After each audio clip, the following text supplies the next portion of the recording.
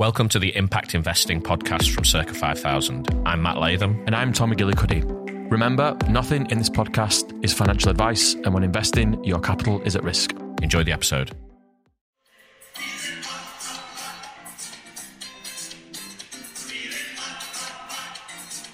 I just thought I'd play you that song. You know, that was genuinely, I had no idea you were going to do that. I'm in shock. I thought I'd liven things up because this is I feel like we're on holidays. Well, funny you should mention that because it feels like Barcelona, feels like Spain. And big news, we are an international sensation. We are number 205 in the Spanish podcast investing charts. I've always said Spanish people love us. So, Never proven right. and we're recording today. It feels like Barcelona not only because we're flying high at 205 in the Spanish podcast impact investment charts, but because as we record this, we're in an air-conditioned office, but the UK is probably hitting its all-time temperature record. Temperature's expected to get over 40 degrees, as I'm sure everybody knows and is well aware and is experiencing today. But we thought we'll do a heatwave special. The HEATWAVE SPECIAL. Episode 5.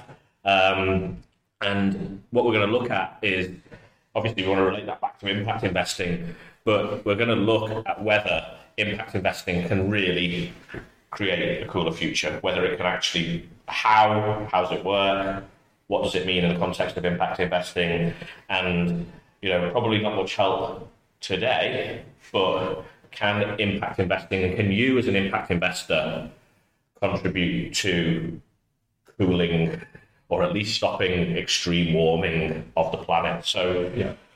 Tom, as always, I'll ask you a question. Oh, great.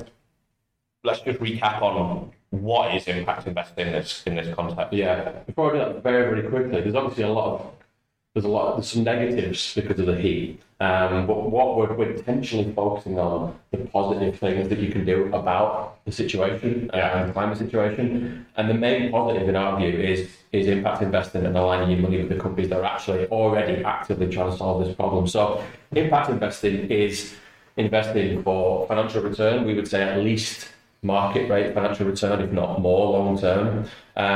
So investing for that level of return into companies that are directly trying to address the biggest social and environmental problems of our time through their business model, the product and service that they sell. And so today's focus being on the climate segment of that, which is, you know, between around about half of the impact investing world. So investing for great future returns with measurable positive social and environmental outcomes borne about by the business models of the companies that you're investing in.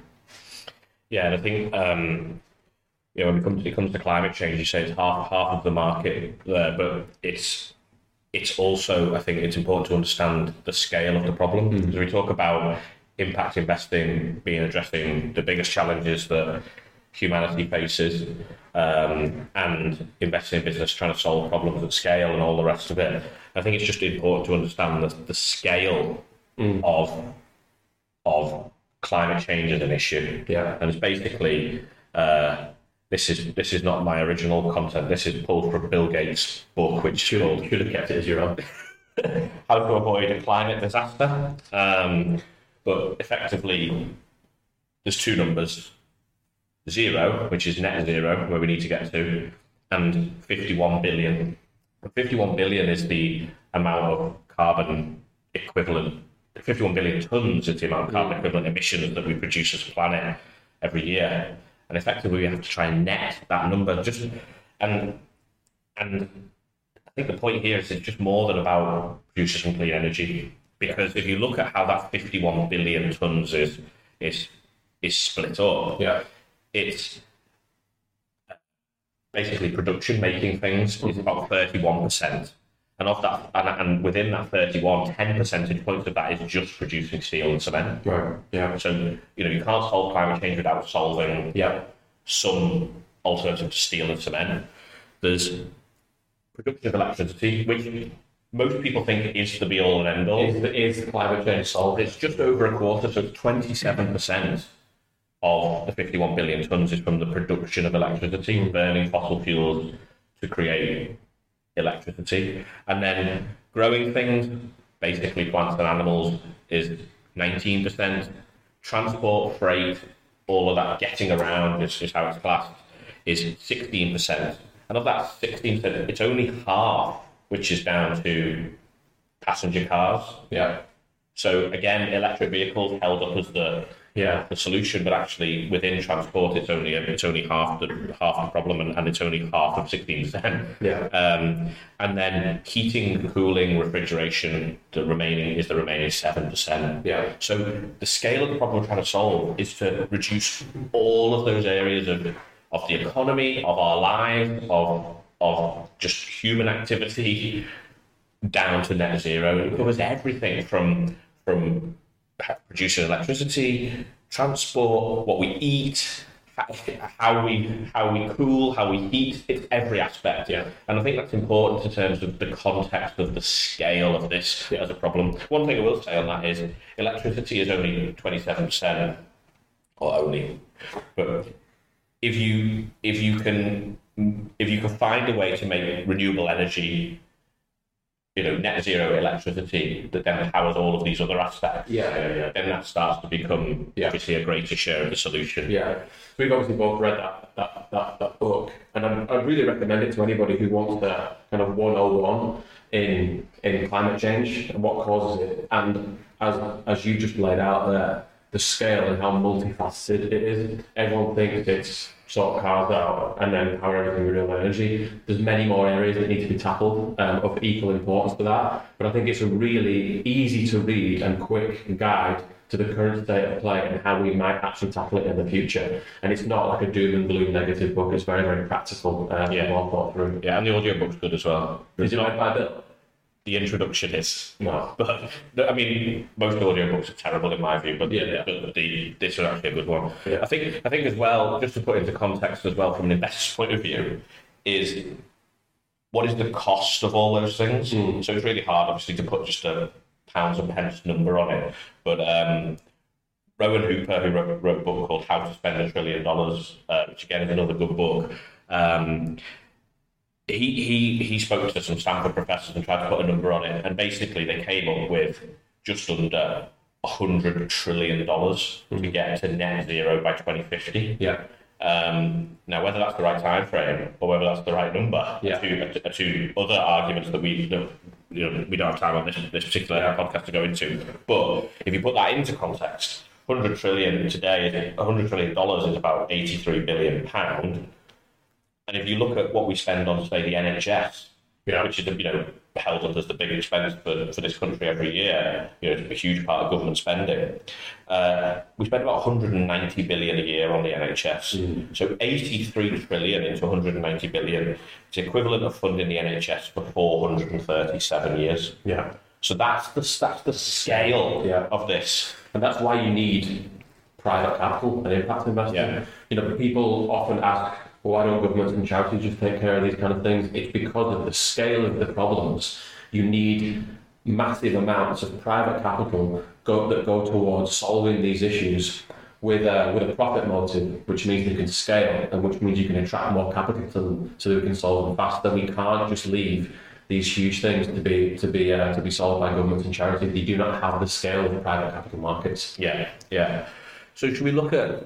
I think there's two ways of thinking about this from an investment point of view. I would say there's areas which are currently highly investable, around climate that are accessible. That there's plenty of basically listed companies that are working in those areas.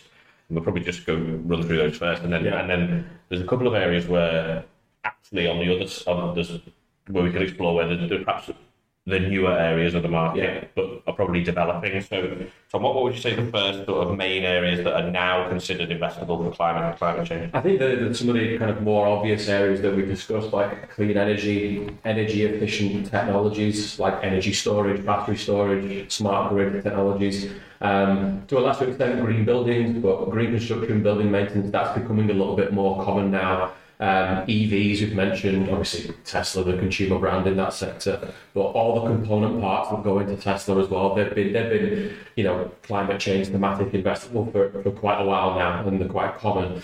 And areas that go into greenhouse gas reduction that are starting to become a little bit more popular in listed markets like carbon capture and storage and pollution prevention companies. These are more of the typical investments within climate. Definitely clean energy and electric vehicles being a lot more understood from a consumer retail perspective.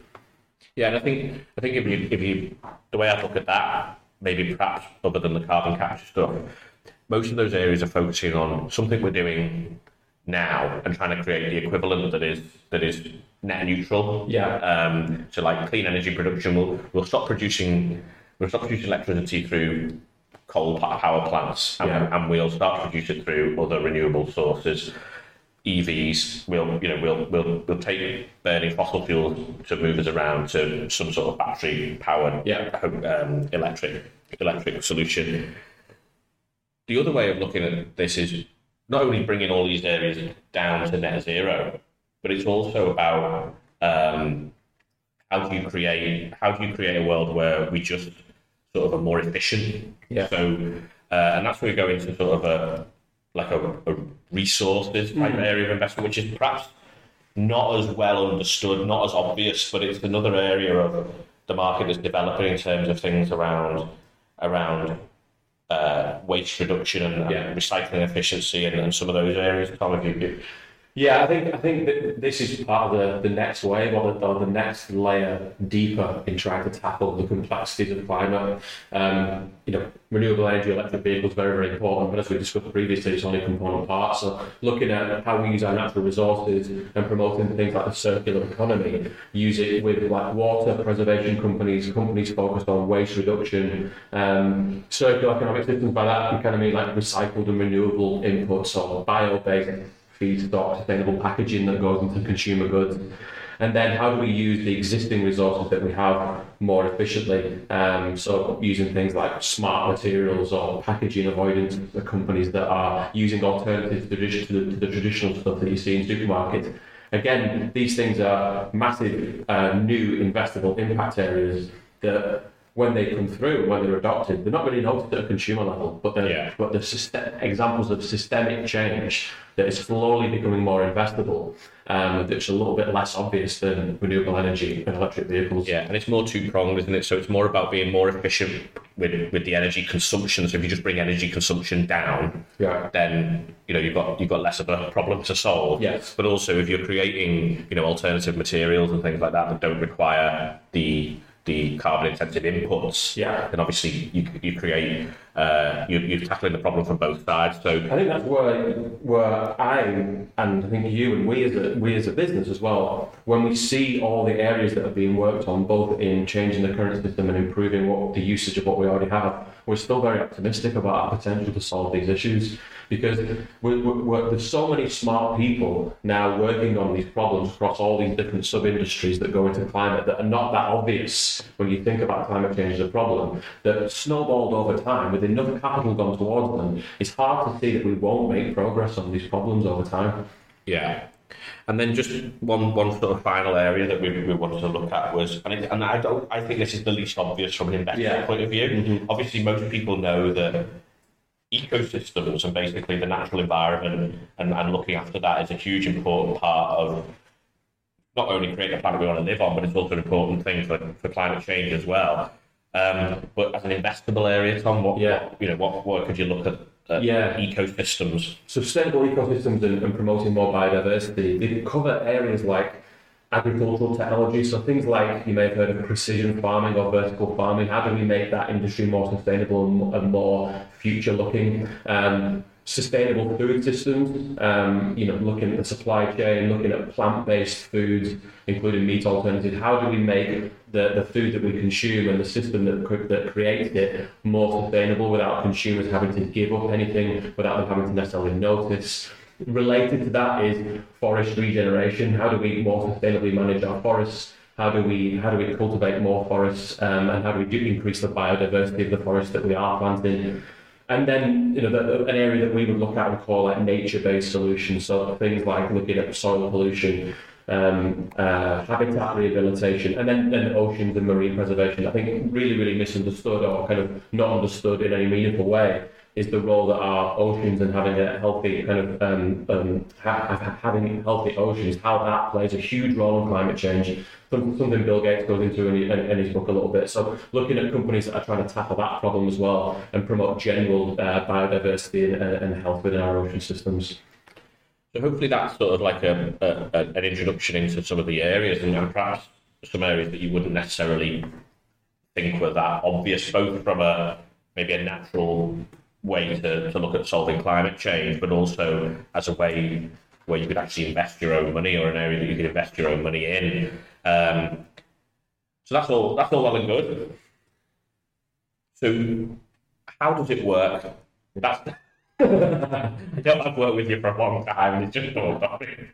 But how does investing as an individual, your personal money, your pension or your ISA or your savings into these areas actually help? Yeah, there's a great stat we've used in the past that I'll kind of trot out again. Nordea, which is the biggest bank in the Nordic region, they did a piece of research which said that aligning your money, your investable money, your pension, your ISA, whatever you have, with companies that are actively trying to solve climate change in one way or another, is 27 times more effective at combating climate change than taking less flights and going vegan and other things like that combined. Is 27 times more effective than doing anything else combined. And that's because when the whole big idea with impact investing, obviously for the individual, it's you're earning great returns and you're doing it in a way that builds the future, and that's the feel-good factor.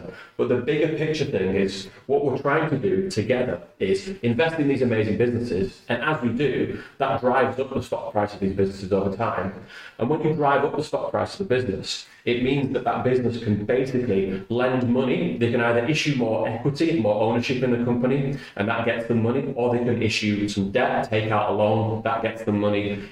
By driving up the stock price, it reduces the cost of the business of those two forms of financing, and they can use that financing to do more of what they do. They can have more of an impact, expand their operations, and tackle climate or other areas in a much bigger and more meaningful way than they could before. That's the big picture idea with impact investing. It's to invest in these businesses, drive money to them, then they can raise money to do more of what they do and can have more of an impact over time. That's the actual, I suppose, technical way that impact investing, the way that we do it in these companies, can actually have a real world impact in the actual economy on the ground. Yeah, and I think the other thing that I'd add to that is that we talk about, look, we've spoken about some of the dollar amounts, which are huge, and you need, therefore, as much capital as possible to fall behind these areas to help combat the issue. But the other thing that we talk about is just numbers of individuals.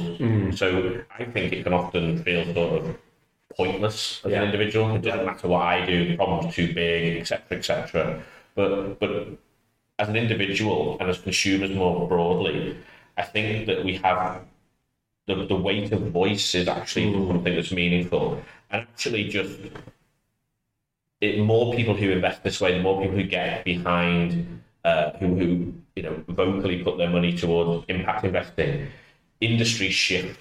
Extremes move the average effectively. So if banks get more people knocking on their door saying we want this type of investing, if financial advisors do, if wealth managers do, if institutions do, if pension providers do, etc., all of a sudden they have to start building product or offering product to cater for those needs. Ultimately, they have to offer that product if they want to carry on making money. Before you know it, the whole thing just starts to shift. And I think as individuals, we massively underestimate how our individual impact has an effect on the collective, and then has an effect on moving those averages. Because not everybody has to change for the average to change. Exactly. It's like a positive signal and effect, and the ripple effect that can have over time in an industry. Again, that's another reason to be positive. We're talking about systemic change, yes, but we can make step-by-step change that have these massive positive ripple effects that grow exponential over time in all these different areas, and we can actually tackle these problems this way. That's why capital markets, or investing in listed businesses or investing in businesses, is a huge part, an important part to the solution to these problems, because they are efficient, and when money flows to them, things do happen in the real world, and that's all we're trying to instigate more, is to catalyse a faster route to these companies doing more on the ground and expanding their impact. That's what impact investing is. Yeah. And yeah, as you say, this is just fundamentally something you can do as an individual. Yeah. Your options are relatively limited in terms of having an impact on a global scale. Yeah. But, you can, without any real impact on your lifestyle, your future prospects, the return that you might get on your money, the cost of those investments, the extra management, etc. None of that exists. It's just something that you can do practically yourself, is ensure that any investments you have are aligned. Yeah, it's the most low effort but most high impact of what you could do towards these issues. And it also generates you a positive long-term financial return as well. So it's kind of the best of both worlds. You don't have to give up certain food types. You don't have to do all that. You don't have to go to loads of personal strain. Just align where your pension is invested, align where your ISA is invested. It's good for you and good for everyone else, and it's the biggest way you can have an impact on the world. So, have we answered the question? Can impact investing create a cooler future? Not only does it make you seem cooler. Yeah, it definitely doesn't. It definitely does. I mean, I suppose the point is, you as an individual can't fix the issue. Not on its own. It can't. And just everybody moving their pension and ISA won't fix the issue either. Yeah. It's an issue that needs to permeate every sector of the economy, every country on the planet, every government, etc., to get this to a point where the issue's actually solved. But I think it shouldn't be discounted as a real practical, meaningful way that you can, as an individual, when oftentimes it just feels like pointless. Yeah. It's a reason to be optimistic. It's a practical thing you can do as an individual. So I suppose in the short term, no. Get out the paddling pool. Hold yourself down. Have a cold beer or whatever. That's my top tip. But in the long term, I think it has to be part of the solution. 100%. Do you have a nice outro song for us? I didn't think about an outro song though. You want to sing something? Probably not. Thanks for listening, everyone. Thank you, everyone. Bye. Impact Investing from Circa 5000. Thank you for listening to Impact Investing, a podcast brought to you by Circa 5000. Remember, when investing, your capital is at risk, and this podcast is not financial advice. If you like what you hear, then please remember to like, subscribe, and share the podcast.